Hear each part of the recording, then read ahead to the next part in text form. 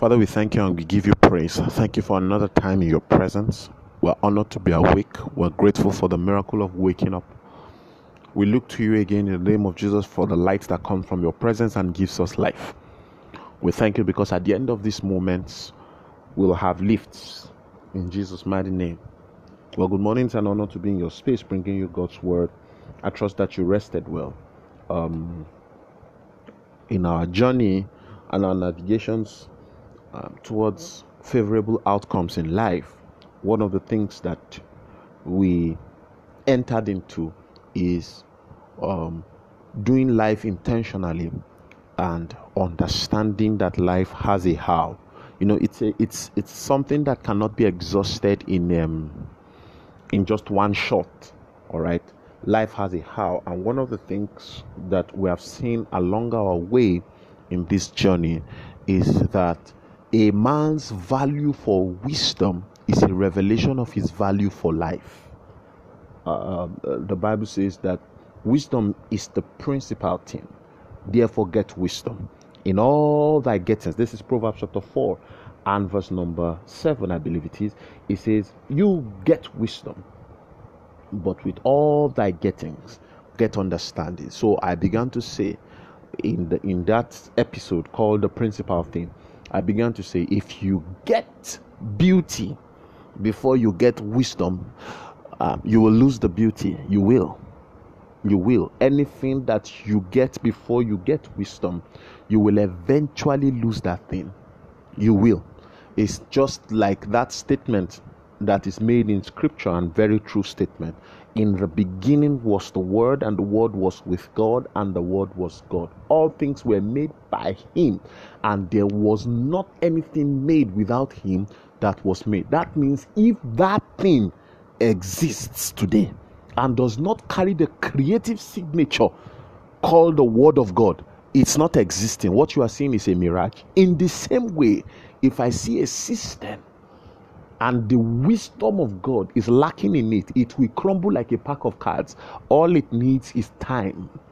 It's time. The Bible says there was a man who heard the word of God and obeyed it. Scripture says he is akin to a man who built his house on a rock. Wisdom, right?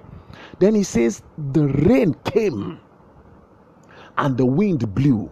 Then the house stood. They said there was another man who heard the word of God and did not do anything about it. So the wisdom of hearing is revealed in doing. There is no wisdom in hearing and not doing it. If you hear the word of God and don't act on it, you are not wise. Scripture says that man, the same conditions but different outcomes. So it is wisdom that separates our outcomes.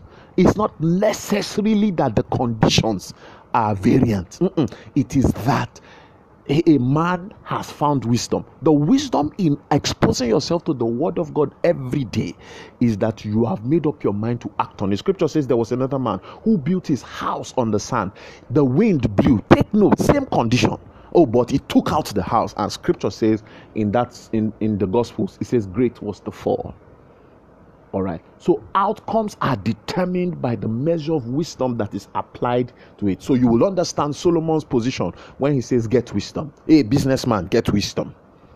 Not get capital, get wisdom. Sometimes I found out, and in my life I have seen it, that it was not how much did not come that made me financially insufficient at a particular time. No. It is the wisdom to manage what came that determined. It is how much wisdom was operated. Did I recognize my seed? When I recognized it, did I sow it? Did I follow the instructions of the Spirit when this money came? There's a separator.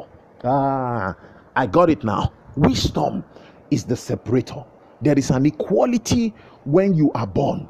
There is an equality when we are created. There is an equality when we are released into life. But it is wisdom that separates us into cadres. It's wisdom that makes one rich and looks like the other one is poor. It's not the Lord that made them so. It's that one person went for wisdom. Another person was given money. Another person was given wisdom. In Proverbs chapter 1 and verse 32, the Bible says that the turning away of the simple will slay them. The prosperity of fools will destroy them. Get wisdom. It's important. It's the separator. I trust that blessed you. I'm Segun Alemede, and I thought to bring you a word of faith and hope.